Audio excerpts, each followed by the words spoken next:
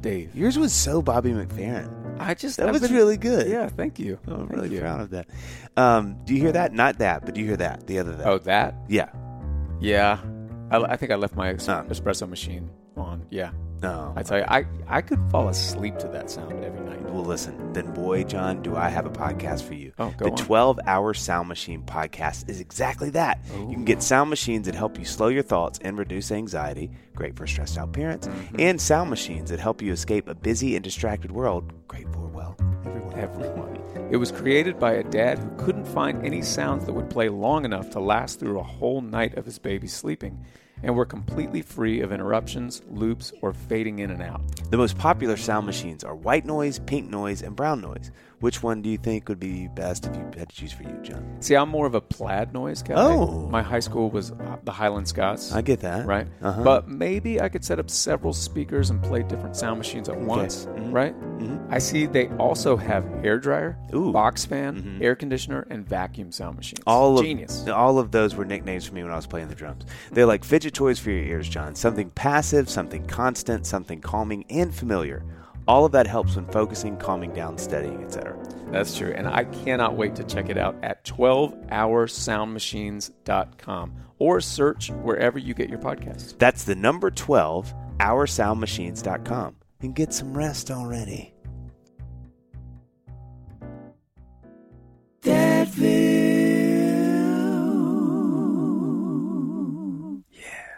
Hi, I'm Dave Barnes. And I'm John McLaughlin. And welcome to Dadville. Dadville is a podcast where we talk about life, love, and the pursuit of awesome dadding. It's funny thoughts and deep talks. So please, enjoy your time here in Dadville and enjoy this episode with Amy McLaughlin, Annie Barnes, and Sissy Cove.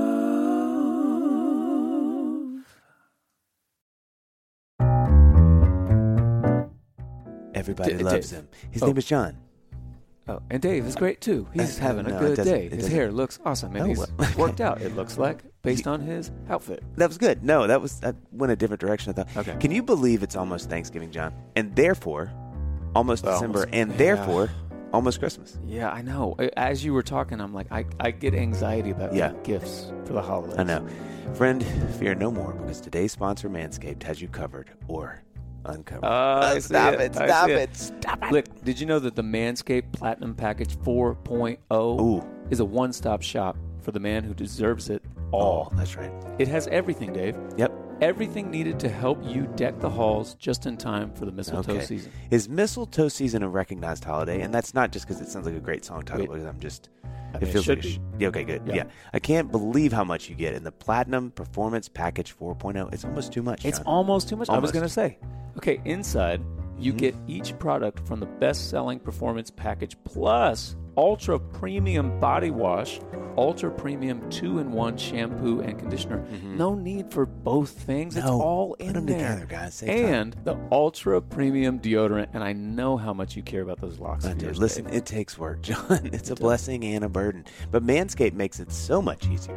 You also get the Lawnmower 4.0 Body Trimmer and the Weed Whacker Nose and Ear Hair Trimmer featuring proprietary advanced skin-safe technology. It's almost hard to say, John, because I got so much to give it to you. Yeah. Plus, both are waterproof, okay? So there's no issue clearing the snow out of your driveway. Oh, the hits just keep on coming, Dave. There's also a 4K LED light on it. So you can light the way like... Say it. Rudolph. I knew it. I'm nailing it. Perfect stocking stuffer, add in the brand new Body Buffer, an incredible body scrubber that makes exfoliating easy and a lot cleaner than that old loofah, John. Isn't Loofah John your favorite Star Wars character? I think it was next to the Dagobah system, actually.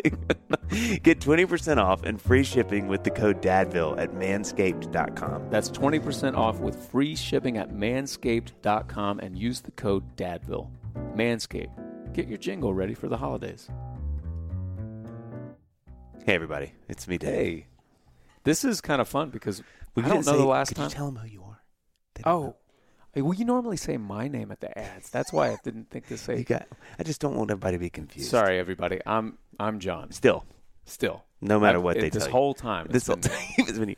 So this is a little bit of a cheat what we're doing here because it's a false start. It's a false start. Yeah.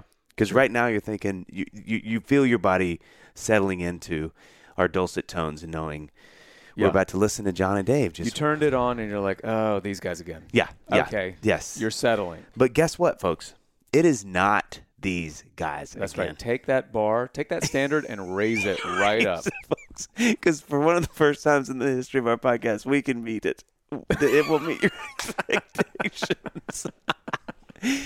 And we say that because this episode is not John and I. It's our much more beautiful, wonderful, gracious, holy, unbelievable, intelligent, yes, wives. loving, better halves. We have 3 amazing women on this episode. We do. 3 Amy very McLaughlin, wise women, yes. Annie Barnes, Sissy Goff. Yeah, and you guys, if you've listened to us at all, you know how much we love Sissy Goff and David Thomas and their wisdom. And as you know, Dave is the mayor of Dadville. We love him so much. We had Sissy on a couple of months ago, and she was incredible. And did we figure out what her title for Dadville is? Did we give her? I feel like we did something. I don't know. Is she president? She may be maybe she holds the key to the city. Chancellor. Ooh, I don't know. I love that. But so after that episode, John and I thought it would be really cool to have our wives talk to her as moms asking Sissy, who specializes in women and girls, and and a lot of that was like we had the episode, we had a great conversation. We were with her for an hour, and of course we had like 10 more questions. Yeah. But then I talked with Amy afterward, as I'm sure it was with you and Annie, and she's like, "So did you ask her about this, and this?" I was like, "No, we actually didn't get any of that." Yeah, of course. And we're like, "You guys should talk to her." That's right. Yeah. And so they were kind enough to oblige us, and we're so excited about it. And thankfully they've known Sissy before now. But I will say before we kick into the episode, one of the cutest things about this was I was sitting with Annie, kind of like prepping, going, "How you feeling?" And I remember telling her and Sissy on the phone, I was like, "Hey, just the one thing that I ask is just if somebody would kind of do an intro." And they were like, "Oh my God, of course, yeah, oh yeah," we got the intro. And then we realized that they literally were all so excited about it, they just go, like they hit record and they are just off to the races. So we wanted to give you a little context and intro so that you kind of know what's going on. But as usual, Sissy is amazing. Y'all will get to know a little more about us, or more about our better halves. Yeah, which ultimately is about us, maybe. Or not? Sure. By proxy. By proxy, yeah. Anyway, here is the latest episode of Momville. I kind of feel I can start. Okay, maybe you just fill in. Wait, can I ask you a question before we start? Yeah. Tell me what number you are on the Enneagram. I know what Annie is. I think I'm a 2. A 2. Yeah. Okay. I went from a 2 or a 6. And my sister, who's done a lot of work, she's like, "I think you're a 2 with an anxiety problem." Yes. I think my deepest core is wanting to be liked and wanted, but because I am fearful of certain things, but not in general. Yes. You know what I mean? Yes. Like I'm scared to go in planes. I'm scared about certain things. Mm-hmm. As I get older, overarchingly. As I get older, it's more and more. But as a young child, I was never anxious or nervous or. Do you see that a lot with like? I guess you don't try not to type kids, but like 6 kids, like are you kind of like? I see a lot of kids who are anxious think they're 6s when they're trying to figure out where they are on the Enneagram. But that wouldn't be who they are, or that not necessarily. Okay. They could be something else, but they have some anxiety they're trying to work through, and they think they're a 6. Because everyone has anxiety now, right? Right. Well, totally. I do. I mean, all of us do. Well, and kids are so hard to figure out anyway because, to do the Enneagram, I feel like you have to be able to tell on yourself. And you can't do that until you're a certain age. True. And so often kids will pick 7, 2, right. 9. Yeah. Right. Yeah. Right. Pick The good ones. most Right. fun Yeah. ones. Yeah. There aren't any Right. kids picking Everyone one. wants to be a 7, even when you're a grown up. So That's true. funny. What are you? I'm a 1. Okay.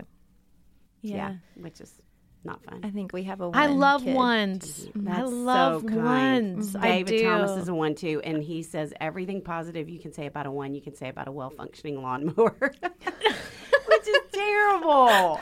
I mean, no. Hey, I feel like I would much rather be a 1. Who do than you an think 8, is a trust 1? me. Oh, but you're. Ben? I mean, we've talked about this. You're one of the most warm, pleasant, kindest. Not that all aren't, but you just are more effusive and such a kind. Well, I think it maybe can come across that way, but in my spirit, I'm like, I don't know. I don't know.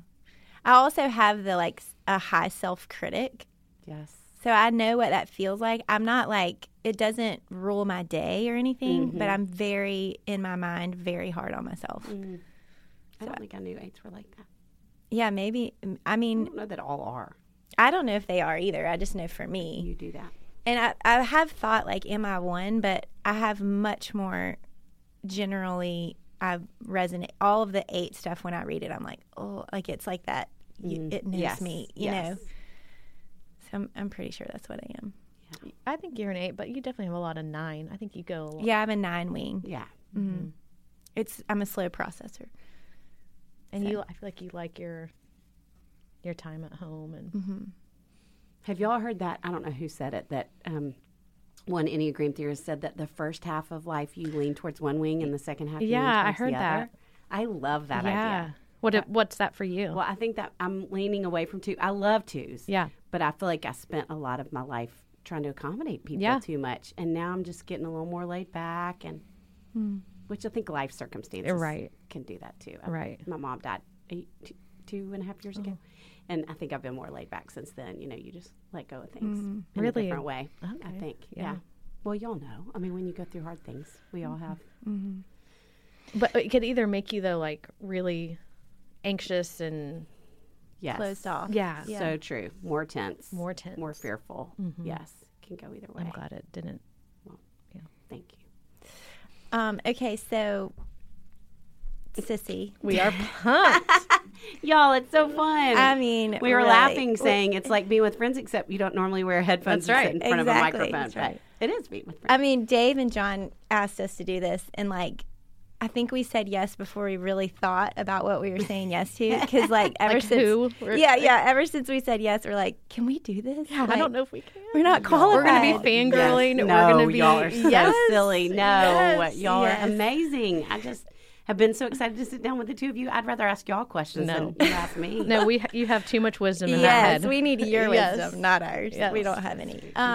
So when Amy and I were talking about how are we going to do this, Dave and John did a great job. And by the way, I have to say, we were the minds behind a lot of their questions. Yes. So when we realized we were going to have to ask you questions, we were kind of like, wait, we've already given away our best questions. They did quote you a lot. They did. Yes. Yes. They were good. Yeah. Yes. So when we were like, how are we going to do this? We decided the best way we could come up with was to reach out to our people. Oh, so we kind of have been intentionally reaching out to friends through church, life, school, all the things, and just wanted to know, if you could sit down with Sissy, and everyone's Really? like, what? You're going to get y'all to are do so this? silly. So we have a list of questions I'm that so some of them are excited. ours, but most of them are our friends. Right. And Amy had this great idea. You tell the idea.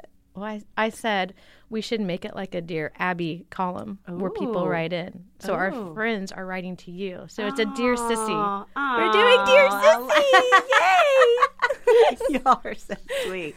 That's so fun, Dear Sissy. Yes. Okay, so we're going to start each question with Dear Sissy. Well, I have to say before we go any farther, so I wrote an article for Fox News. Okay. And I don't know how long ago, a couple years ago, during the pandemic. And someone's comment was, why would anyone listen to advice from someone named Sissy? No. So I'm glad we're turning it to Dear Sissy. Yeah, can you imagine? We're starting it. Good. They're going to Good. eat their words. I love it. Are. Yes. They don't How even know what they were dare saying. them. I know. Okay, you're starting, Annie. You go. Okay, here we go, Sissy. Are you ready for Yes, this? I'm ready. Buckle up. Okay. Okay, so we did prep this question with Dave and John. So you've Okay. already kind of started talking about this, but we wanted to dig in a little deeper to the idea of siblings. Yes. So you guys talked more about sisters, Yes. which is important. But we kind of wanted to generalize it to just siblings and girls that have brothers, and how do we do this well? So here's the question. Dear Sissy, how do we foster good language towards siblings? Ways we can practically help their relationship. Is it bad to say, you're the oldest, you need to set the example? Things like that. That's a really good question. Because, hands down, the highest percentage of girls in my office that I see with anxiety are the oldest. And I think that's part of it. I think they carry a level of responsibility But at the same time, we need their help sometimes, you know? And so, I mean, I think there's a balance. I think probably being aware of how often we're communicating something on that is really important. I had a girl I worked with years ago who, she was the oldest, and her parents fostered a lot of kids over the years, which was wonderful. And in the beginning, she was on board. And then I think she felt like she was having to be responsible for so many children so often. She just got worn down and didn't even feel like she was seen anymore. And so, you know, I think, however, maybe it's even saying to them, hey, you're the oldest, you are setting example, and if that ever feels like too much, I want you to say uncle. You know, give them some kind of out where they can communicate with you that it's too hard from time to time. Is it bad to say, like, hey, your sister's in the room, can you take her up? And, like, is it okay to say, like, take her under your wing at this party? Or I think in moderation. Bits? Yes, Okay. in bits. Yes. And depending on, I mean, you know, that's what I talked to Dave and John about. Yeah, I mean, you two both know your kids really well and are very intuitive as moms. And so I think you'd be able to tell, is this too much? Are they feeling too much of the weight? I do know a girl right now who's an 8th grader who has a sibling who has struggled a lot over the years. And I told her mom the other day, I feel like it's the Rory from Gilmore Girls syndrome. Like she was holding so much together, because most kids who have younger siblings who are challenging, or even older siblings who are really challenging for the parents, will intuitively shrink back so that they're not causing the same struggles for the parents. They don't want to do that. And so I think she has held it together, and her sister's doing better. And all of a sudden she's an 8th grader, and she's the worst version of herself, which everyone knows at that age. And so she has just totally come unglued. And I think part of it was feeling like she had to help so much and couldn't have an identity really, as much as she was the oldest and she was the model. And that got to be too much. So one of the things I feel like was a weight I carried as an older sibling was, even when the younger sibling is like bothering you, the message was, they're just trying to get your attention. Like, they're being annoying, but that's because they want your attention. And so it was always reframed in this way for me of like, you looked like a bad guy. You're responsible. Yes. How do you enter into that with your kids? Because as a parent, now that I'm a parent, I'm like, that is true. That was what was happening. Right. So, but the message that I received was probably unhealthy. Yes. Their Their behavior was justified, and your reaction isn't. Yes. If you have a reaction. Right. So how would you do that better in a way that communicates to the older sibling? Because I've even found myself telling Ben that, like, she's just trying to get your attention. And then I'm like, wait a second, don't say that. How do you enter into that? I mean, I think empathy with anything is just such a game changer with kids, you know. And so even if you were to say, I know it's really frustrating, or I know it's hard to be the oldest, or that might drive me a little crazy too, and they're doing it because they want to connect with you. And so, I mean, even to ask a question, how can you connect in a time that they're not bugging you, so that they know that's a good way to connect with you, or something like that. But I feel like, you tell me if I'm wrong, but would it have felt different if your parents had even acknowledged how it probably felt to you? 100%. Yeah. I think. I really do. I think just that piece of empathy and seeing the other side. Like, one of the things Amy talks about all the time is like seeing two perspectives and entering into both sides equally. Yeah. That's so good. What birth order are you? I'm the baby of You an older are. sister. Okay. Yeah, so we're like So the you were trying to opposite. get a little of the connection. And I am really trying not to project everything Yes. onto my girls. And my sister knows this, and we've worked through a lot of things. But I think for so long, I was wanting all of that. I thought she was the coolest. That's why I'm like, the older sibling has so much power, because they just want to be with you. Yes. Like, if you set that tone, like, so, but our whole relationship, I was trying. And I think I was just like annoying her until college, when she was like, hey, actually, I want to be friends. And I was like, yes, I've been hurt this whole time. I was not aware of that, but looking at it, you know, I think she felt rejected from me at a certain time. But I think I was like a little too late. Yeah. And so yeah. And now we have worked through, I feel like we're closer than ever, and we like really worked through, like, she's big. The Enneagram has helped her so much. And she's just like, it's been so great for our relationship. But what grade were you in when she went to college? I was a freshman in high school when she was a senior, so sophomore. Yeah. So you're just coming into your own. I mean, it would make sense you would feel annoyed. And, you know, you're still kind of coming out of that narcissistic phase. And, Yeah. Right. But I'm seeing that now with my girls, so I'm like, Luca, like, yes. Don't let her feel annoying, or, you know, but it's so normal. It's so normal. And so, like, it's just going to be what it's going to be. You know, I'm telling myself this. It's going to be okay. But it's hard not to project our experiences on them. Yeah, it's really hard. Yeah, and but the fact that y'all are aware of it is what matters really the most. Yeah, I have only one sister, so I only know the dynamic of girl, you know, siblings. And it's interesting now that we have a boy and a girl, 2 boys and a girl. But, like, what does that relationship? I mean, I'm sure that you probably have to. It has to change, right? Like, girls are always going to be on the same page for the most part. I mean, you know, without different sports and all the things, but like, girls and boys are just naturally separated.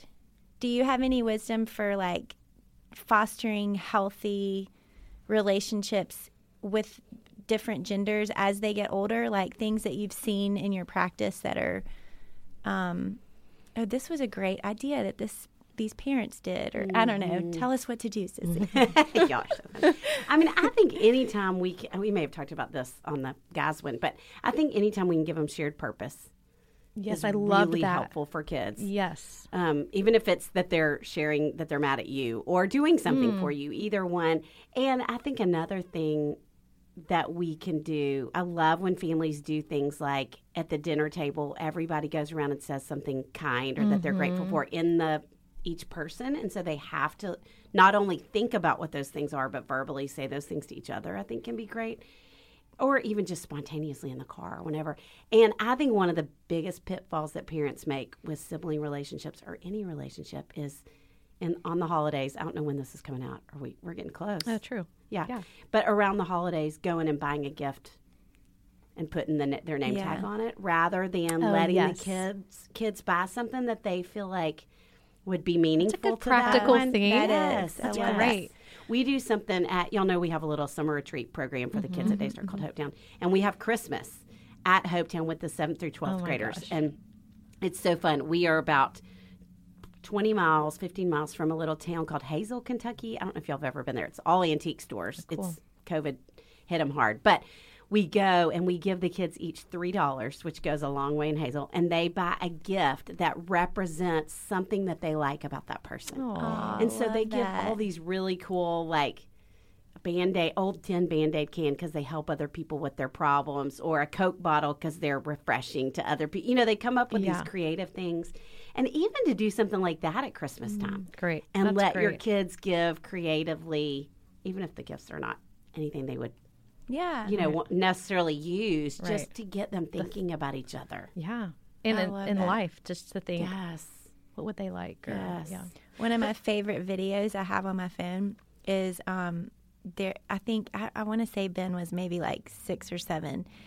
And Xana, the two of them, I know you've seen this video, Amy, and they're sitting on the ottoman, and Ben had Xana had her hair up in a little bun, and Ben had just told me off the video that Xana looked cute. Aww. And so I'm videoing them, and I was like, Ben, what did you just say to Xana? What did you just say about Xana behind her back? And Xana, like, looked at Ben, and he was shy. He didn't want to say, like, what he had just said. And I was like, no, what did you say? Like, what did you say to Xana? Or what did you say to me about Xana? And he said, I said I liked her hair. And I was like, that's not what you said. That's not what you said. What'd you say about Xana? And he said, I said she looked cute. And watching her little face when Ben said she looked cute. Yes. I mean, it's my favorite video because it just shows how much power these older siblings have. Even in just that small little compliment, how it just lit her up, you know? And I feel like I struggled as a kid with the weight of that power. And if we can help our older kids to just handle that well and steward it well and be aware of it but not be controlled by it is a real gift. Yes. So, and just going back to what y'all were doing of being aware of our own birth order and how it can play out. And I think stopping ourselves from intervening too much, because I think sometimes that makes the problem worse because we end up inevitably sometimes slanting towards the squeakiest wheel. And so then that child feels like my parents are always on me rather than letting them learn how to navigate conflict themselves. I mean, I think only children have such a harder time knowing how to handle conflict because they didn't experience it much, you know, with anybody close to their age. And so letting them work through that some, I know, is so hard, but it's so good for them. It's a good reminder. Everybody loves him. Everybody knows him. John. And Dave, his friend. Okay. I feel like you didn't like that. No, well, it's not that I didn't like it. I spent a lot of time. And everybody also loves him. I should have put that in there. Yeah, it was balanced. Okay. It was too... We're workshopping, John. I know. Okay, we're putting things together. Listen, Dave, I figured in the middle of this podcast that our wives have taken over. Yeah. It'd be a good time to talk about how hard it is to find gifts for our kids that they're actually interested in. Yep. For longer than like the 2 seconds after they open it. That's true. My solution is simple. I just rewrap the gifts from the year before. Easy peasy. Lemon squeezy. I like that.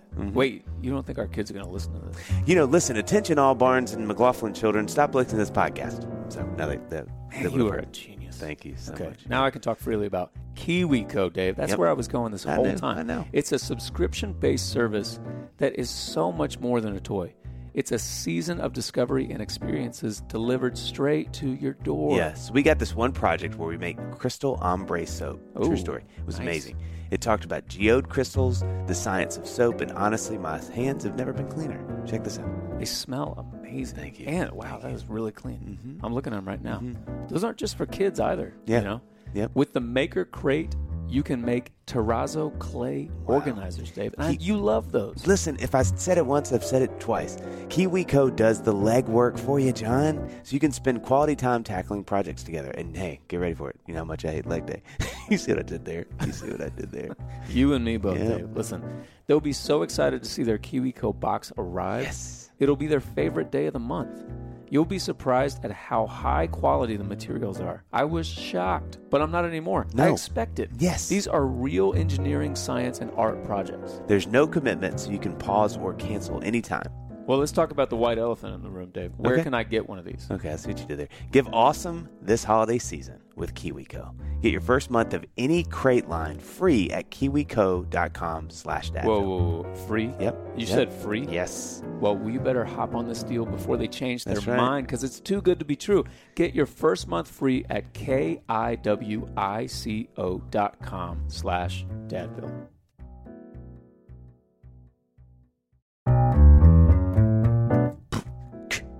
Yeah, it's Dave. It's Dave and his best friend in the world, John, who he respects on every level, John. Oh, I have that. That's exactly how we wrote that. I don't remember there's a couple of the words here. You know what I was thinking about when I was listening to this episode of Momville? What? This might be the only time we get away with interrupting our wives. Come on, man. You know, that's it's free. the small victories that we're after, That's Dave. right. But I'll tell you what's not small. Okay. The deal our listeners can get at Butcher Box. Oh, nice segue, or some people pronounce it segue. For me, Butcher Box gives me peace of mind, so I'm not running down the aisle of Whole Foods in a cold sweat because I bought the wrong meat. Oh, well, you already ran down the aisle once, Dave. Those days are over. Listen, with Butcher Box, you enjoy a range of high-quality cuts that are hard to come by at the grocery store at an amazing value.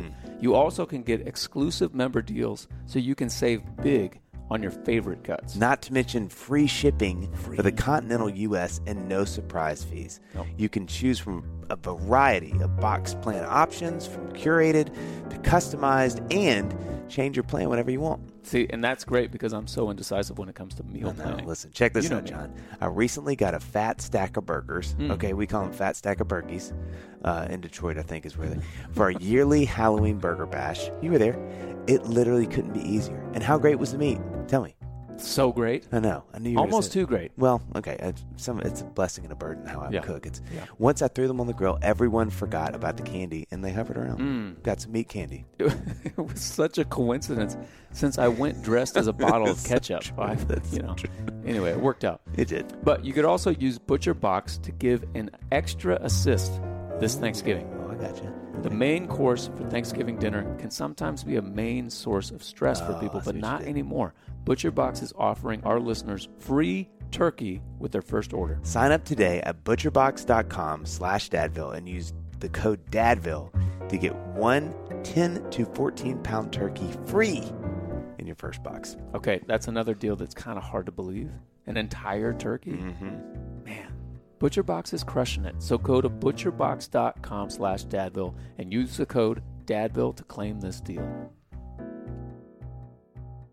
I just went to see Beth at Porter's Call about siblings like last week because I was getting really anxious about my kids fighting so much, and does that mean it's going to be how I felt?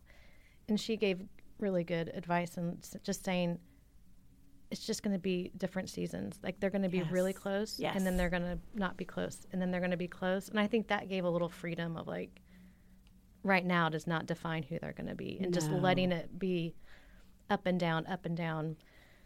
It kind of just made me like, okay. Yes. Okay. And I think, especially with gender, I think there are times that the girls are going to think the boys are awkward and the boys are going to think the girls are annoying. Just all of that. And so, yes, I love that advice. It's just seasons because I sure see it shift. Yeah, good. Over time. And just because they're close now doesn't mean they're not going to go through a rough patch. Right. Oh, they will. Right. They certainly will at some point. Yeah. Okay. Can I say one more thing though about siblings? Yes. I do think I think there should be certain words that kids are not allowed to say to each other, and there should be an automatic consequence. Like I don't think any kids should ever call another one fat. Okay. In our society, I don't even think kids should say "I hate you" to each other or to parents. Stupid. I think there should be a few words that just come with like, okay, that's a consequence. Right. That's another good practical. It's hard though because I was saying sometimes my girls use that language and it really like hate. Yes. And I know that's the strongest word they know right now. Right. And so, like you're saying, give it a real big like, no way, we're not saying that. But also like, do they actually hate them? And like maybe not. No. Maybe that's just they want to hurt them. But to not practice using that word. Well, and and helping them come up with a word that expresses what they feel, but that is not hate. But if you think about how one of the biggest tasks of parenting is helping kids learn to regulate their own emotions, and how many kids struggle with that and go to 10. Right. Of course, their words are going to be at 10. Right. And it's no more a reflection. Their actions in those moments aren't really a reflection of how they feel. It's just that they can't regulate. And so I think when we can remember sometimes, too, that their language is that they just can't regulate. Right. That can help. That's good. Okay. That's really good. Okay. Dear Sissy, I'm trying to understand when to insert my wisdom and when not to. For example, I may be really friendly and know how to connect with someone. I can see my girls being very reserved and even rude at times.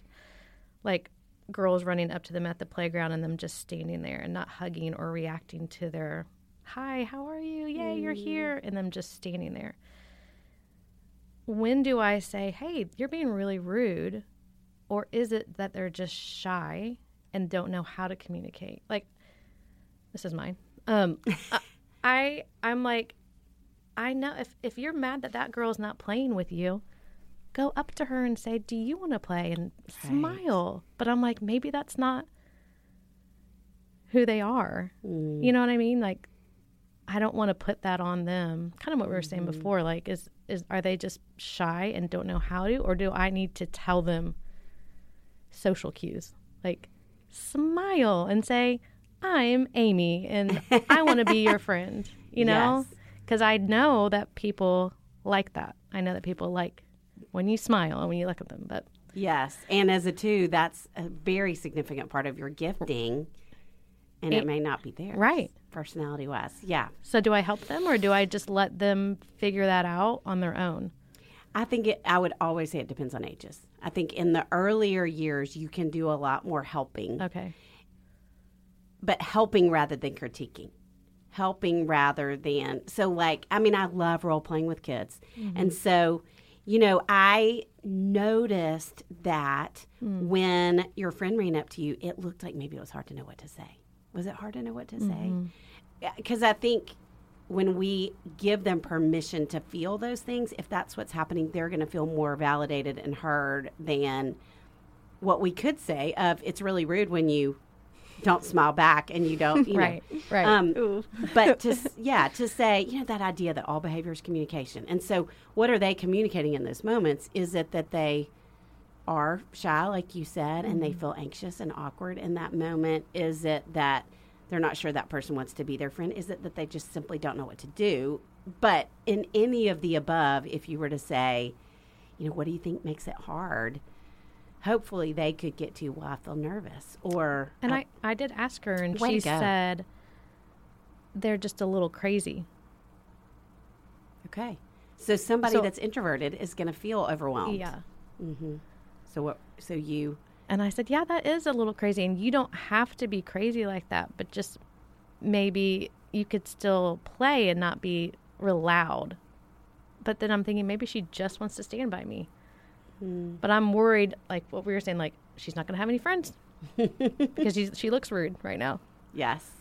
Well, okay, so I was just on the editing stage of my next book. So this morning before I came and met y'all, I was reading back through it, trying to work with the editor. And one of the things that it talks about is how we forecast. I know. I'm so bad at that. And it's just not helpful. I know. Because it's not true. I mean, who they are today is not going to be who they are. Who they are today is not going to be who they necessarily are in 10 years or even tomorrow. Yeah.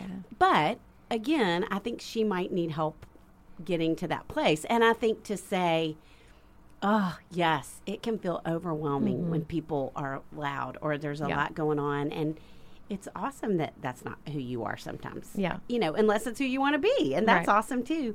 And so what are some ways that they could know that you want to be a friend, but maybe that's not how you play? And I don't know if it's even saying something like, I love anytime we have like phrasing that we go back to with kids, because I think that helps anchor them because younger ones are so concrete. So, I mean, even if you were to say, how can we figure out a way where your heart can still come through? Because you're kind and you love people. And I know sometimes for me, when I get nervous, my face doesn't look like I care. Right. And I don't want that to happen for you. Yeah. So let's think of some ways we could do it. Or let's practice together some ways we could do it. Even if she doesn't seem to care. Like, I'm the one caring. She's fine being... Yes. I think you could still give a short kind of... blurb. Yes. Yeah. Blurb about it. Or do something experiential together like that. And then I'd probably let it go. Okay. Because I think they hear you more than they think. Right. And girls want to please you. And so in her head, she thinks, I've just done something wrong. My mom's upset with me. I need to figure out how to do that different next time. So she probably didn't even hear you for a minute. And her face may be more... And if she's introverted, she goes inside of herself anyway. Right. So her face isn't probably reflecting what's happening in that moment. That's good. It's so funny, like, listening to you, Amy, because I know Amy well. And it's just like how we were talking about earlier before the podcast started about parenting and how we, like our own things come out in our parenting. And Amy is like the kindest, the most loving, the most inclusive, like all of the things that she's so aware of are what she's projecting because that's how you are. And you care about how people you receive what you're putting out there. I probably wouldn't even be thinking about all this because my like way of thinking is so different than yours. And I think it's beautiful. But also what Sissy's saying, like, we have to separate. I know. At times. And I'm telling myself that. Like, I'm really, like... Maybe we just need a tag team more. Like, you come over to our house. We just switch houses. That's a great idea. But I also think you do have to think, like I say to girls often, nobody's going to follow you into a corner. if you're pulling away, waiting for somebody to come to you. And both of my girls are kind of that way. They want to be pursued. Mm-hmm. They want, if you were to go up to them and say you want to play, they will be so happy and think we're best friends. But they're not going to be the one to do it. My favorite way to talk about it with girls is tennis. So I hit the tennis ball to you, and I'm going to ask a question, and then you've got to hit the tennis ball back to me, and back and forth, and even in initiating time. Like, I'm going to ask you to play with me or come over to my house, and now I'm going to wait for you to ask me back. Because some kids don't hit the ball ever, and some kids are like a ball machine, and then other kids feel like they seem desperate. That's good. So that's kind of a concrete way I think about it often with them. That's great. But this is hard. A good transition to our next Dear Sissy question. Y'all are doing so good. We're only on number 3, though. And this one is something that multiple moms asked, including me. I'm curious about this. Okay, Dear Sissy, when do you push kids to stick with something? Like, be persistent, persevere. I know this isn't what you thought. Or when is it okay to just say, you know what, you tried it and you didn't like it, so it's fine. Let's give up. Yes, that's so hard. It's so hard. And I know it's like contextually important. Like, is it, something you've committed 3 months to versus, Yes.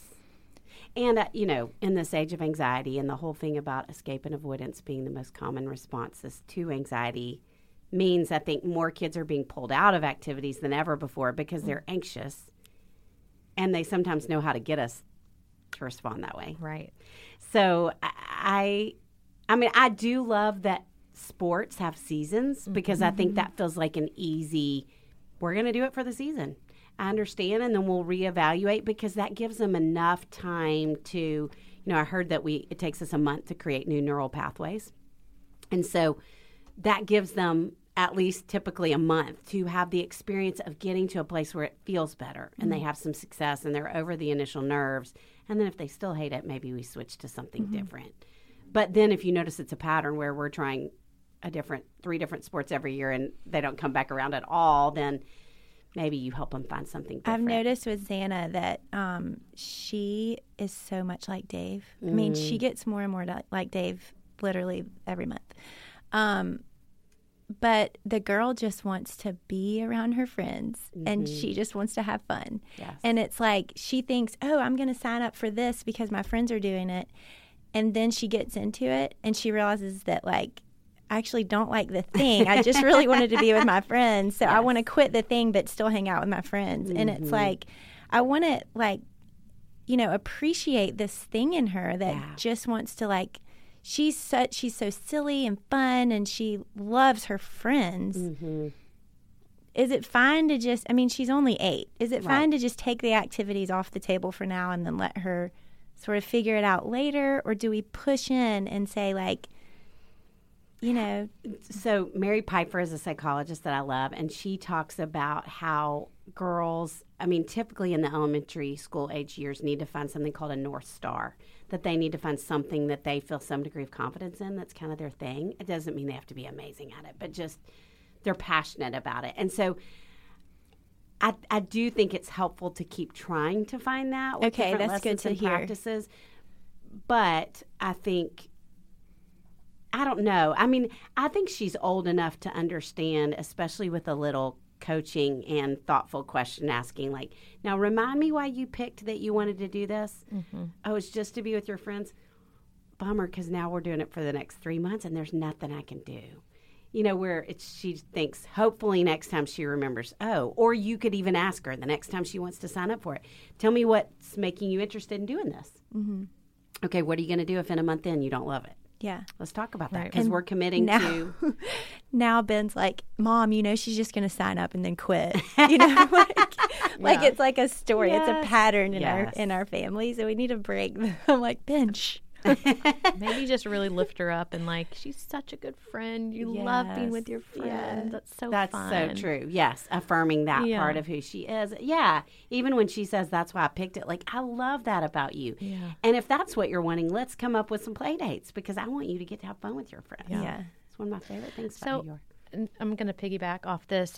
What, on the Dadville, you were talking about having separate things, maybe especially for girls or same sex. Yes. What if they both want and are pretty good at soccer? Or what if they both are good at that? Is that only going to lead to disaster? No, not necessarily. But I think as they get older, it would be great. Middle school probably is when I feel like it's most important. Okay. Younger, I don't think they compare themselves to each other as much. They don't seem to yet. Yeah, but I think middle school. But I definitely have had sisters who, I can think of a family with 3 girls that I think 2 of the 3 played lacrosse. Maybe all 3 do and have loved it. And it's been fun and actually something fun for them to be on the same team. Mm-hmm. But they also had other different things. And so I think as long as there's separation. Yes. Yeah. Yes. Okay. That's definitely. Good. All right. Dear Sissy, this is about siblings too. So we're going to stick with that theme. Okay. When one has big feelings and they're kind of taking over the house with their feelings, and, you know, how do we teach them to regulate those emotions when the breathing techniques, the journaling, that's not helping, but they are just going crazy in the house? Is it fine to send them up to their rooms and just go crazy on their pillow, you know, like punch their pillow and scream into their pillow? What's that doing to the younger ones or older ones who are more quieter and introverted, or, you know, what is that doing to the family dynamic?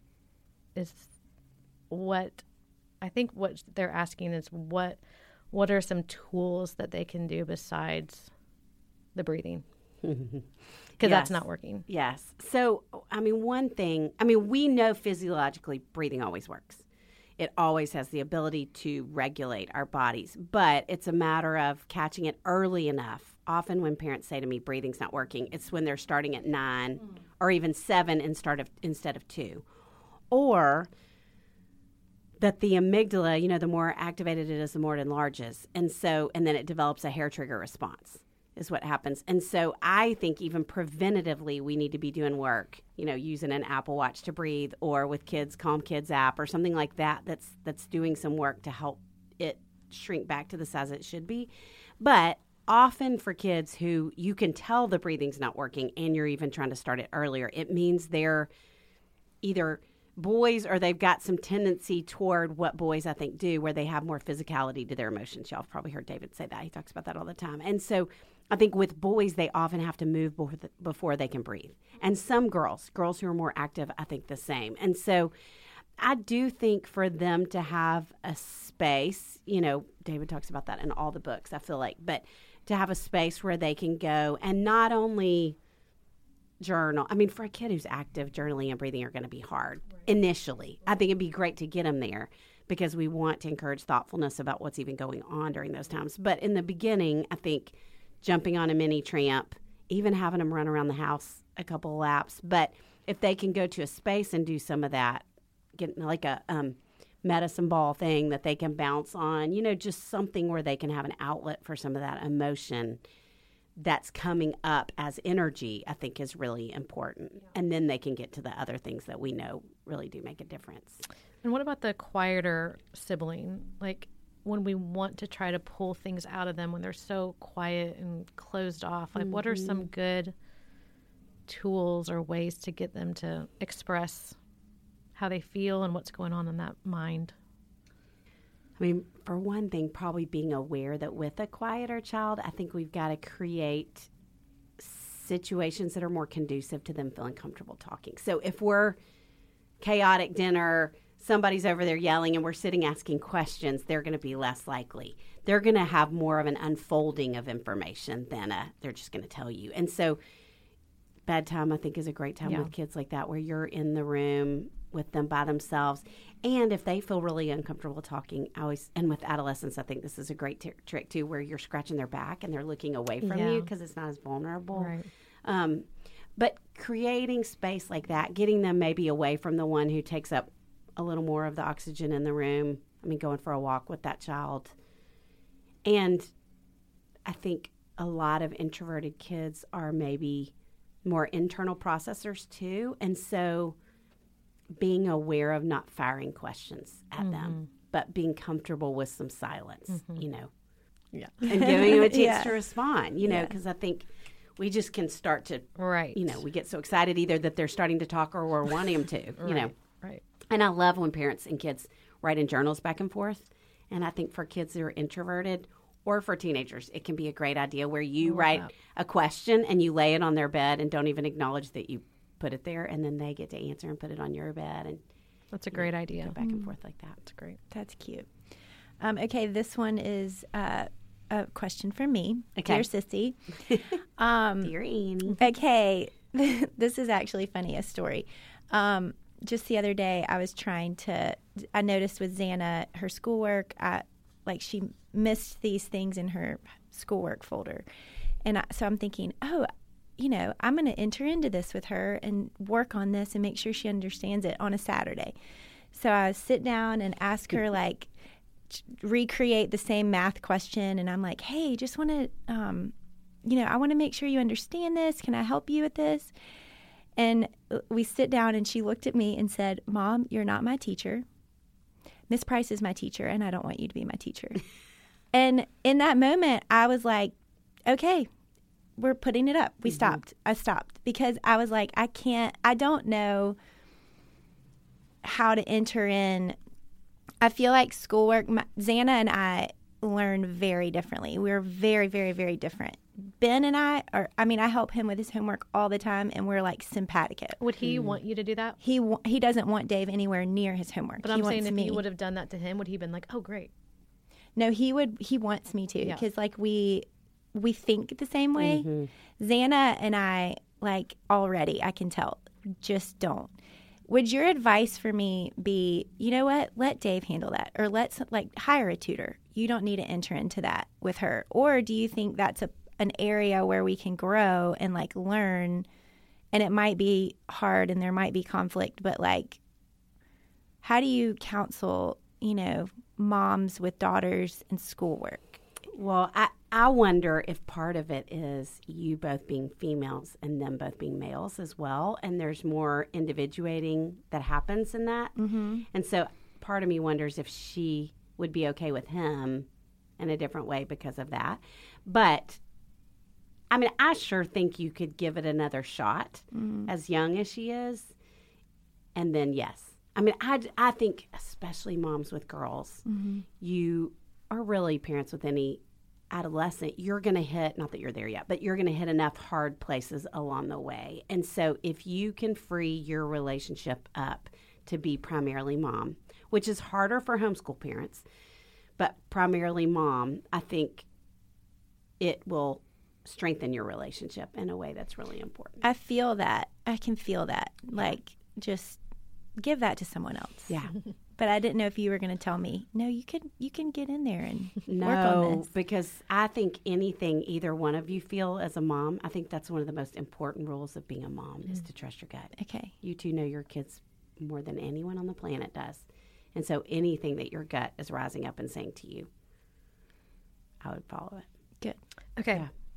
Thanks, Sissy. Yeah. Okay, let's talk about Mean Girls. Okay. Okay, dear Sissy, how do we navigate Mean Girls? Kids feeling left out when we see our baby girls getting hurt. How do we talk about the mean girl to our girls? How do we talk to our girls about not being the mean girl? Great questions. Maybe I should answer this first with every question. I feel like we keep circling back to it. I think we've got to put our own pasts aside because I see a lot of parents who inadvertently react with more emotion than their kids. Right. And the kids will say, my mom cares more than I do, so I don't want to talk to her about it anymore. Or my mom won't forgive these friends or whatever it is. And so I think, but of course, if you felt like you got just ripped to shreds in 7th grade and all of a sudden your daughter comes home in 7th grade the first time she's ripped to shreds, it is going to take you right back. That's just inevitable. But what we do with that is really important.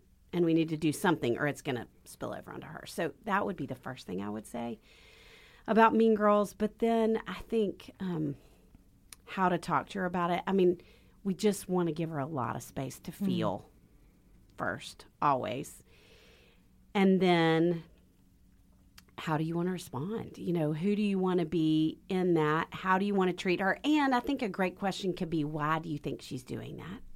Because to understand, I feel like so many girls will say to me, well, my mom says she's just jealous. And they kind of roll their eyes, but I think there is still a little bit of that's a compliment to me, and I feel good about the fact that she would be jealous.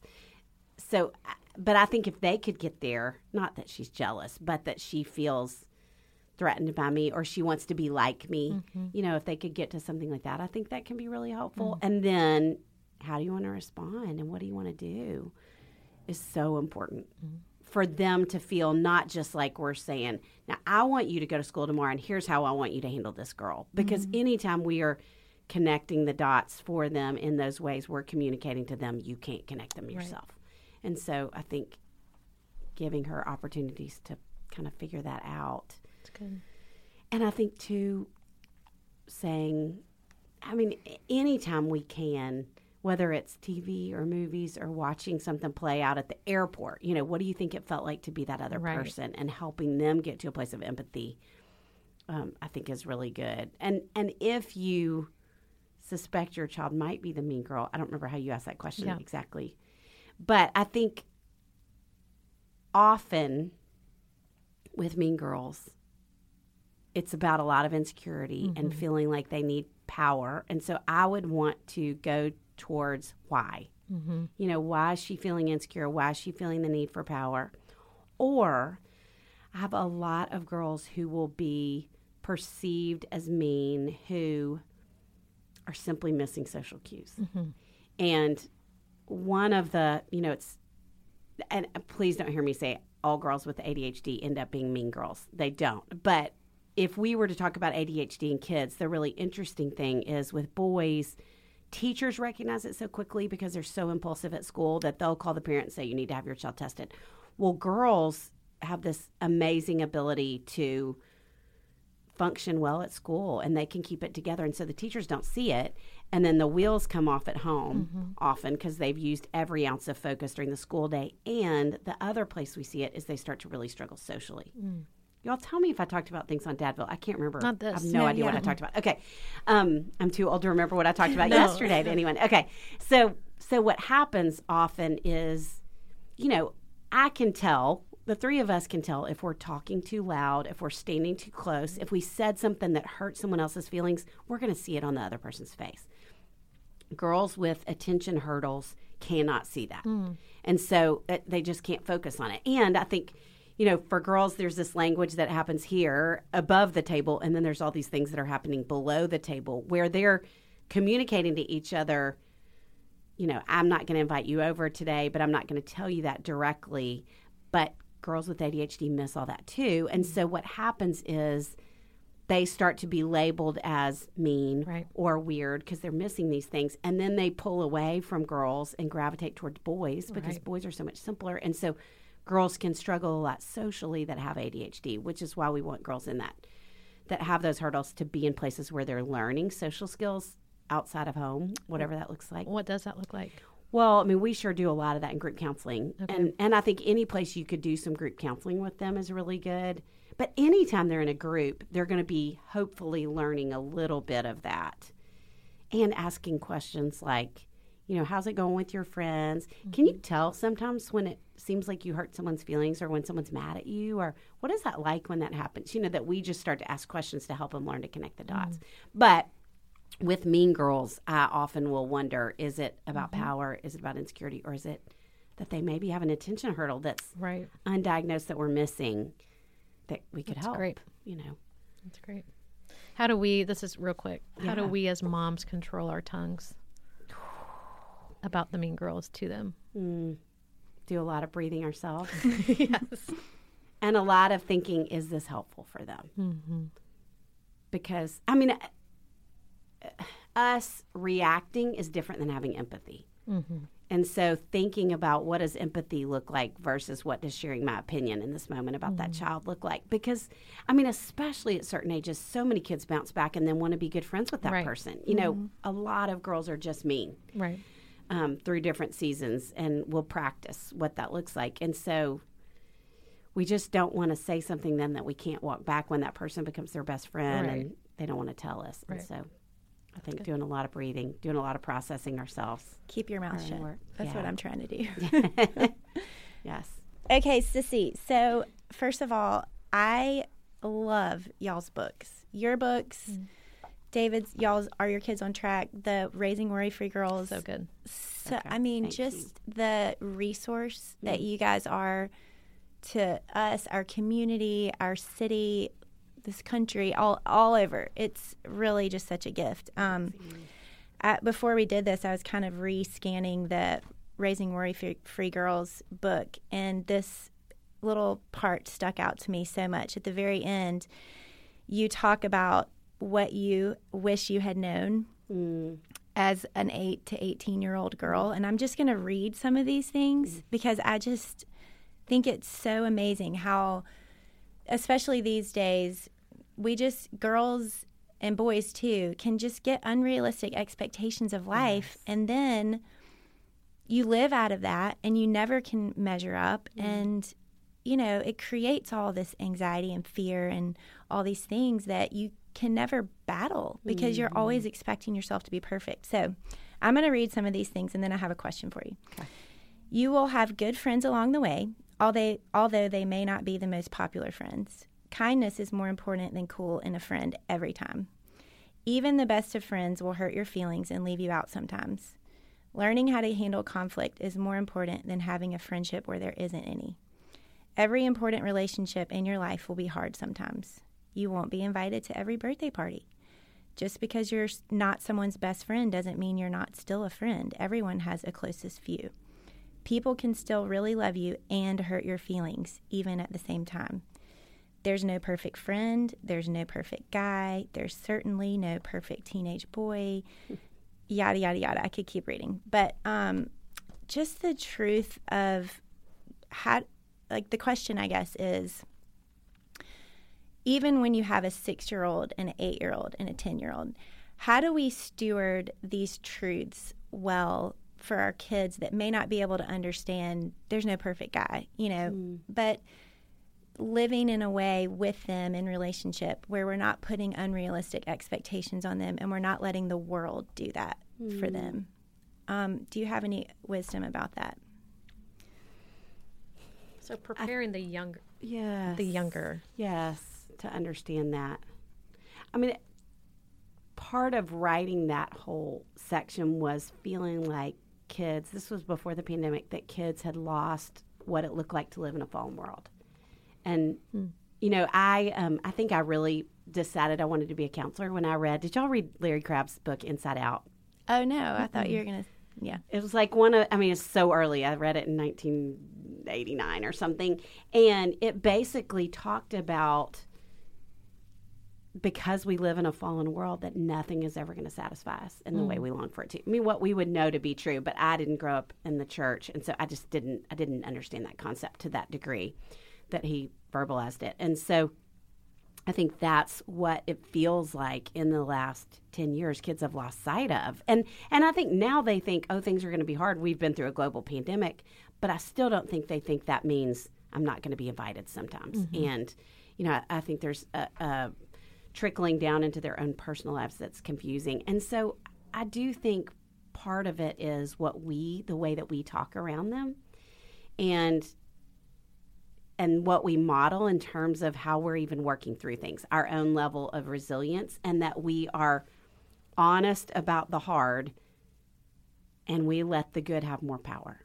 I feel like that's what is missed often culturally with kids. I think kids are honest today about the hard, and it's like that's all they see. I mean, I had a group of really neat high school girls last week who said to me, we had this conversation about how do you define yourself, and I started with how culturally do you think kids are defining themselves, and then we talked about how they do in their own heads, how they think other people define them, and how they want to be defined. But culturally, they talked about everything you can imagine: social media, comparison, grades, all the things. And then one of them said, which I was so glad she said, I think kids are defining themselves by mental health issues today, which is what I have felt as a therapist. And she said the danger of that is that it teaches us to look at what's hard only and to not look at the positive, which, can you imagine saying that as a junior in high school? No. But I think that's so true. And so for them to understand, I had a rough day at work. And we don't always have to talk about the good with it, but I think it's important for them to hear the good in the midst of it. And not just good and not just hard, because I do think that balance, that is where kids have such a hard time. And so modeling that kind of thing, I think, is really important. Talking about, I sure love this friend, and we had a little bit of a hard morning, but we worked through it. That they're just hearing you say things like that, I think is so good, that they see you as parents disagree with respect from time to time, I think is good for them. I don't think arguments are great for them, but anything like that. And I think even hearing what matters more to you in those moments, that pursuing the good matters more. And that our faith as a foundation of all of that, I think, to go back to those kind of truths too. And then I think with them, maybe it's saying, I'm trying to think of a scenario, they hear about the birthday party they didn't get invited to at lunch, or they see it, they get a little bit older and they see it splashed all over social media, or everyone's in the Snap bubble together and they're not. And to, in those times, say, I know 7th grade is really hard sometimes. And they can so easily feel like we're dismissing their feelings when we make something more universal, I think, as kids. But I think it's still important to do. And teenage boys don't make sense in any part of the world. That we're just acknowledging that those things are true for them. And then saying, tell me what that's like for you. Giving them a chance to talk about it. It's like acknowledging both the good and the hard at the same time. Yes. Because I think culturally we've swung a little towards looking for the hard primarily. There is a guy, I can't think of his name. So we interviewed a psychologist named Michael Thompson, who's going to be on the Raising Boys and Girls podcast recently, and he talked about how he sees parents investigating for pain. And that's what we go to sometimes, even in our question asking, more than the good. And so... Do you think it's because everyone's trying to let them sit in that? Because you hear I feel like I've been hearing so much lately, sit in that feeling because parents want to make it better. Yes. So I feel like in my mind, it's like, if they're sad, we're going to sit in that sadness. Do you think that's why? Yes, I think that's definitely part of it. I think culturally we're moving that way. And I think so many of us had parents who never understood anything we felt, that now we're overcompensating. And we're sitting in the heart and the crisis. We talk about whatever you pay most attention to is what's most reinforced. And so if you're paying most attention to their hard days and the sadness and even the anxiety, then we're inevitably reinforcing it without meaning to. Right. That's good. It was a very roundabout answer to your question. John. Dave. Okay. Oh, we were close. Man. Close. Okay. Hey, Dave, I've said this a million times if I've said it once. Is there a more perfect vehicle for food than a taco? Ooh. Right? I mean, it's portable. It's infinitely customizable, which is fun to say. And it's nearly impossible to only eat one in a sitting. I knew you were going to say that. You're I've right. Convinced you, finally. I guarantee you that I'll eat a minimum of 3 at a time, easy like Sunday morning. Oh, well, then we need to give big thanks to today's sponsor, Tacos for Life, who make craft tacos for a cause, Dave. World hunger is the world's greatest solvable problem, and you can make a difference with your business or career. That's right. Tacos for Life is a taco shop on a mission.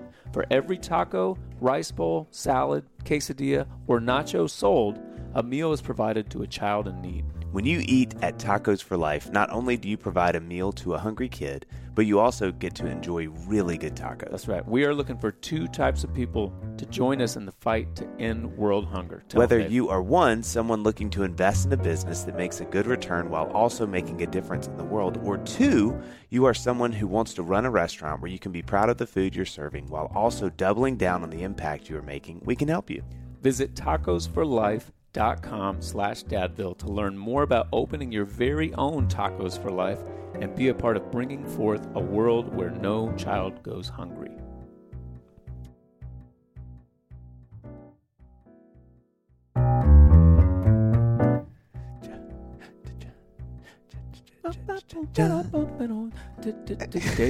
really like the horn line. I've never heard you do a horn line before. That was really great. Trying something new. That was really, really great. That took me to like wonderful places. Okay, this is the last time we can interrupt the women of Momville, okay? We got to make the most of it. By the way, wasn't this a great episode? Oh, my God. I'm pretty sure our wives could put us out of work as award-winning podcasters anytime they wanted to. Snap of the fingers, we're done. I couldn't agree more.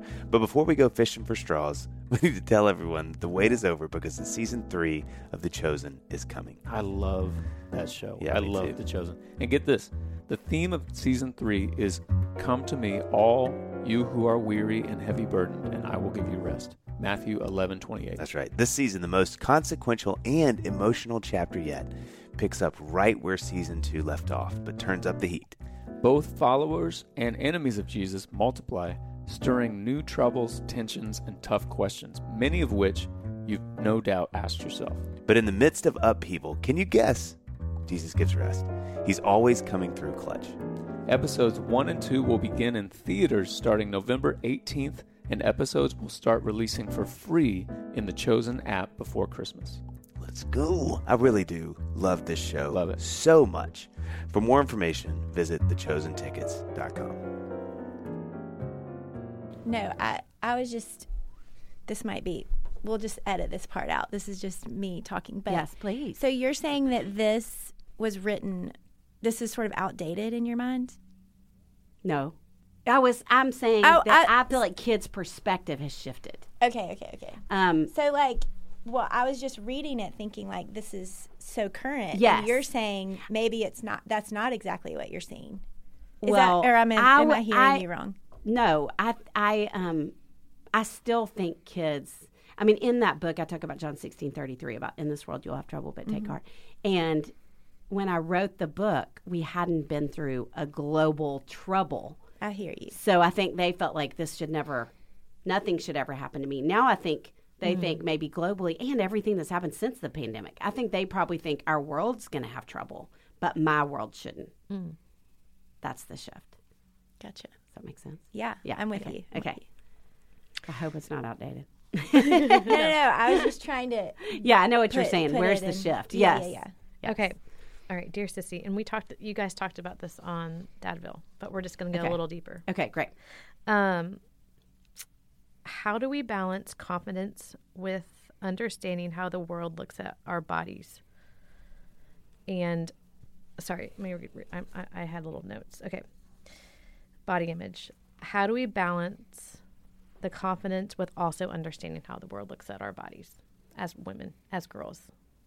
We want them to wear that crop top because you look cute and you are so confident right now. And I know you will not be so confident come your sophomore year in high school. Yes. But then I have like church culture in my head, like modest is hottest. We got to cover that up. Right. You don't want to make the men or the boys stumble. Right. And so now we feel conflicted with like, we want to honor our bodies.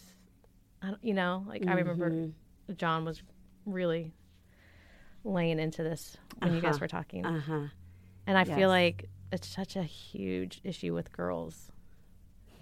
Do you see that? Or is that not, are we making a bigger deal than? No, I mean, I think culturally it's huge right now. Right. The kind of swinging the opposite direction of letting them express themselves however. Right. And I think that I don't even know that I know how to speak to the like church culture part of it as much as yes, I do think we want to let them be confident, and I think it's awesome when they feel good about themselves and within the bounds of what you feel like is appropriate as a parent. I think I usually will say to parents, I want you to take where you feel comfortable and push it a little because I want them to be able to express themselves. And I think clothes, there are much bigger battles to fight in their life than clothes. I like that. And I think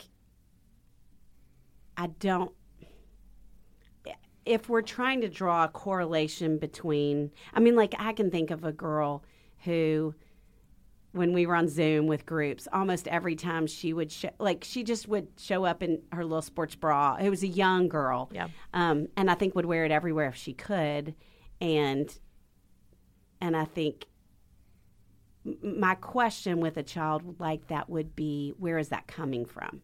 You know, I mean, I think I always just want to dig deeper, because if she's wearing that with her leggings and she loves gymnastics and that's what she wears in gymnastics and she thinks that's fun, that's different maybe in certain arenas than a girl who it feels like there's a little bit of a sensual undertone, and we want to figure out why, because we don't want that to be a place that she starts to feel like this is how I draw attention and connect with other people. Yeah. So I don't know that I'm answering your question at all. But in terms of the confidence piece of it, I don't know that I feel like there is any correlation between how girls dress little and their sense of body image as they get older. Okay. I feel like, I think because developmentally the self-consciousness, the awkwardness with who they are, the awkwardness in their own skin is so all-encompassing that it's going to hit all of them. Right. And so I don't think there's a way we can let them express their confidence and independence in clothing that's going to make When them they're 6, bulletproof. yeah. So I don't know if that answers your What question. about, this is kind of piggybacking off of that. I'm riffing here, Amy. Yeah, do It's it. not on our list. Let's do it. Okay, what about thoughts? I know you probably have a lot of thoughts about the way moms talk about their own bodies and eat and diet and live life. What is your advice to us as moms on how we can separate our own issues and not project them onto our kids? But I mean, so I have so many stories and so many ways that, like, as adults, you know, friends of ours, we've talked about how our moms have impacted or not impacted the way we see ourselves. What are some, like, things that you think about as you're talking to moms, as moms are probably listening, like, hey, ladies, maybe try not to do this, or maybe, you know, talk to your husband about that and don't let your kids hear it, or whatever. Yeah. Like, do you have any sort of advice for us, even as we're struggling with our own body images and our own sagging all the things, you know? Yes. I mean, I would say, hey, ladies, don't talk disparagingly about your own body in front of your kids. Even if you're being silly and poking fun at yourself, I just don't think, unless it's there at a stage where they don't like their body and they feel uncomfortable, for you to say, I feel that way too, you know, just playfully, but then circle right back to them. But even in that, if you're 40 and they're 14, they don't care how you feel about your body. But I think girls just so easily pick up on, my mom doesn't like the way she looks, and I therefore shouldn't either. Or I can't imagine what she thinks about me. I talk to a lot of girls who struggle because their moms are thinner than they are, or more fit than they are. And I think especially when those moms are doing that out of an unhealthy place, I think the girls just pick up on it and feel like, I shouldn't like my body too, or my mom doesn't like mine. And so I think being very aware of what you're communicating, and probably that whole gut instinct, if it's rising up in you, like, am I talking about this too much? Am I making this too big of a deal? I would go talk to a therapist about it, honestly, because I just think if that's your gut, there's probably something to it, and it would be good to process. And I think, I think we talked on the Dadville before, but about having friends in all shapes and sizes and talking about beauty, looking all different ways is so important for them.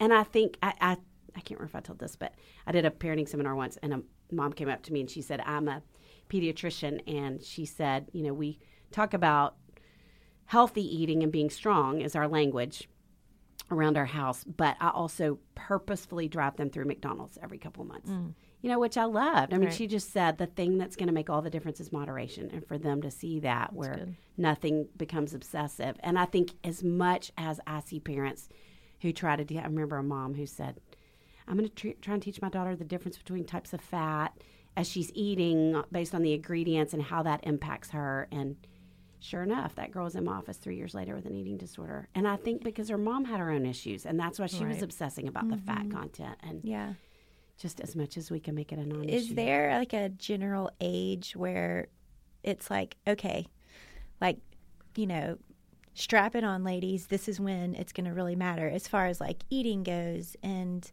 what you say about, healthy versus, I feel like I'm even nervous about with my kids. Granted, my kids are still young, but like talking about healthy versus not healthy. Like, I know that's a good conversation, but I'm nervous about even entering into that because I don't know how it's going to be received and like what they're going to take away from it. And especially with a daughter, I think boys too, but is there an age at which it's like a little bit more heavy for them? Or does it start when they're 8? Is it more like... I think it starts early. I think it's the repetition that is the problem. It's the words we say. If we're talking about it in a way that obviously our stuff is coming through, but I think even when we're talking about it in appropriate ways, if we're talking about healthy and unhealthy eating once a month, or they're hearing us constantly say, oh, that was an unhealthy choice, I think that's going to make them... in the list of priorities of you as a parent, whatever we talk about the most reflects our priorities. And if all of a sudden food and healthy eating is finding its way in your top 20, even if it is, that's great if it is. But even if it is, I think it just makes an issue too quickly. So if you have a kid that has a big sweet tooth and they're constantly like sneaking snacks, how do you not... do you just focus on like the sneaking and like not really about the food?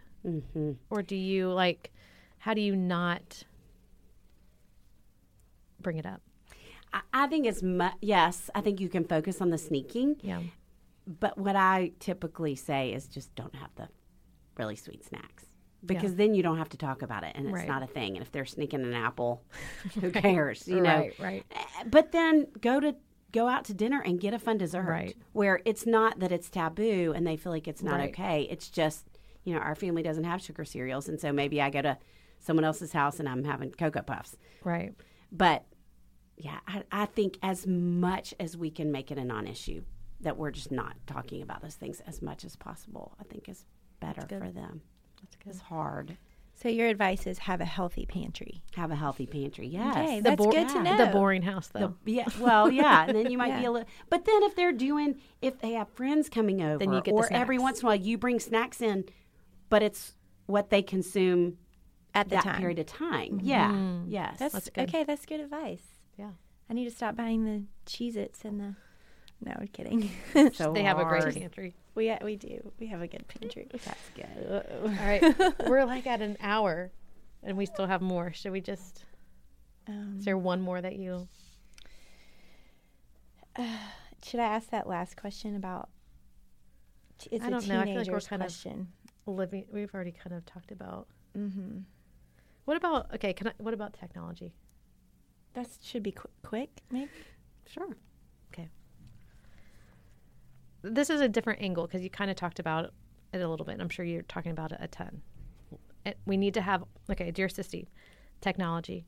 We know we need to have like blocks on our computers and our phones and like really, really be one step ahead if we can. Yes.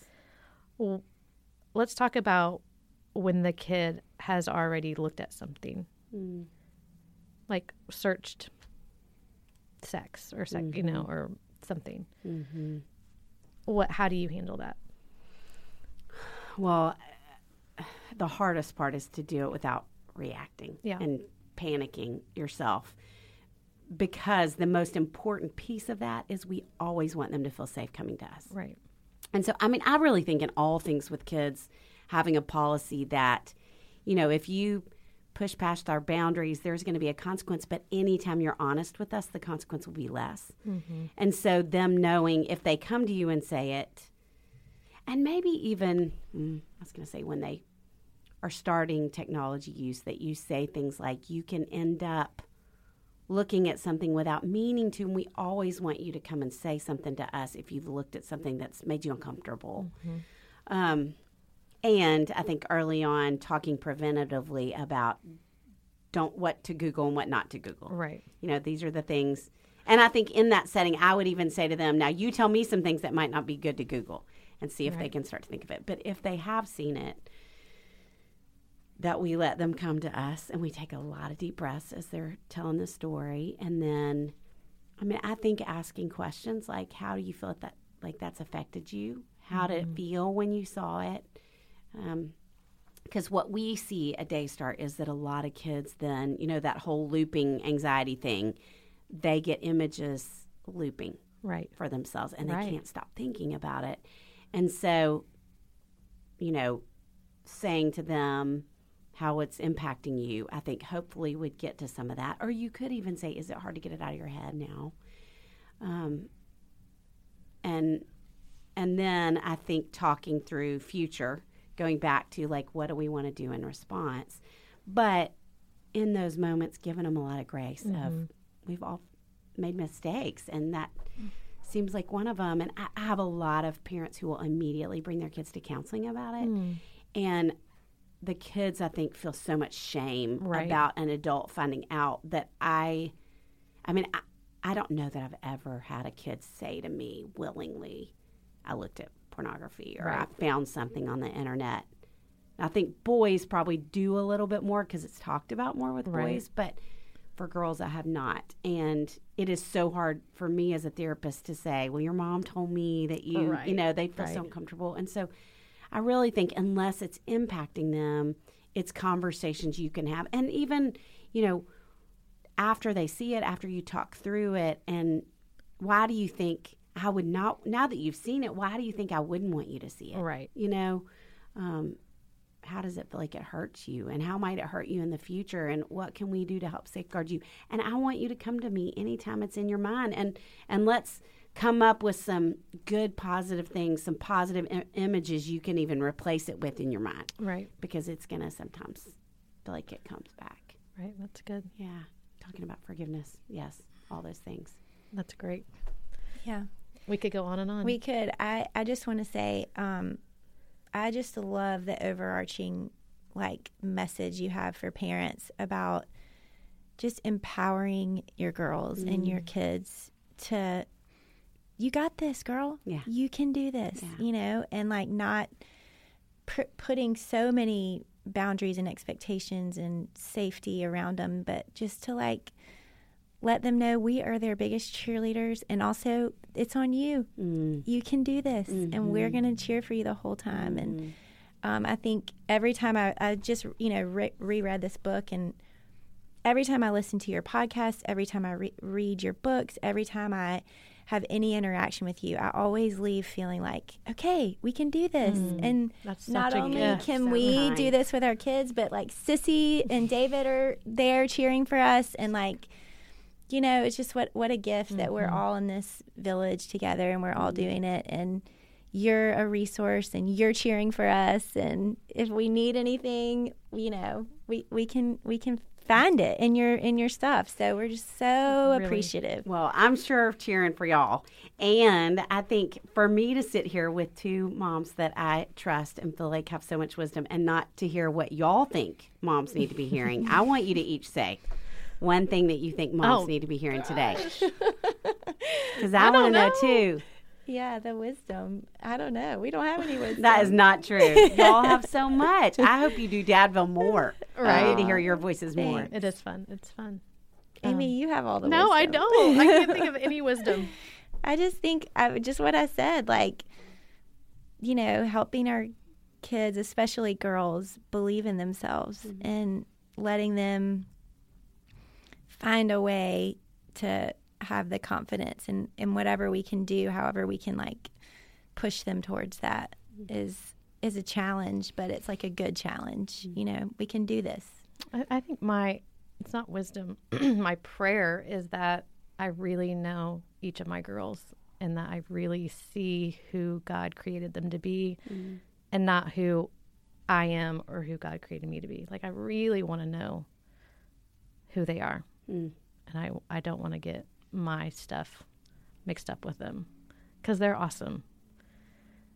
I just heard a podcast saying, like, it's not reproduction, it's production. Like, these are strangers living in our house. Yes. And I thought, yeah. That's good. Like, I'm learning forever, these two little girls, and please, God, let me do a good job, you know, and not get so stuck in my head about, am I messing them up? And a lot of stuff that you're saying really frees that, and I can get stuck in my head about doing it right, or and we all know they're going to get messed up, right, and they're going to need counseling. I know that, but I just want to make it like a little less. I know.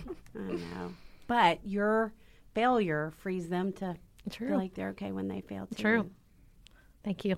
And I want to say, moms that are listening, y'all heard what they just did when I asked that question, and they both kind of shrunk back and were like, no, we don't have wisdom to share. And then they said such beautiful things. And that is such a picture of what we do to ourselves as women. And we don't step into it sometimes. And so trusting that God has given us good, wise counsel for the kids that we love, for our friends, for other people. And y'all are amazing. I do think y'all should be hosting this more often. And those Only of you with that are you. Only with you. Well, let's do it. Let's do it regularly. And I think those of you that are listening, it's the same. You have so much. You know more about your kids than anybody else. You have so much to offer them. And God has given you truth that nobody else knows about them that you can get to and uncover in who they are. Amen.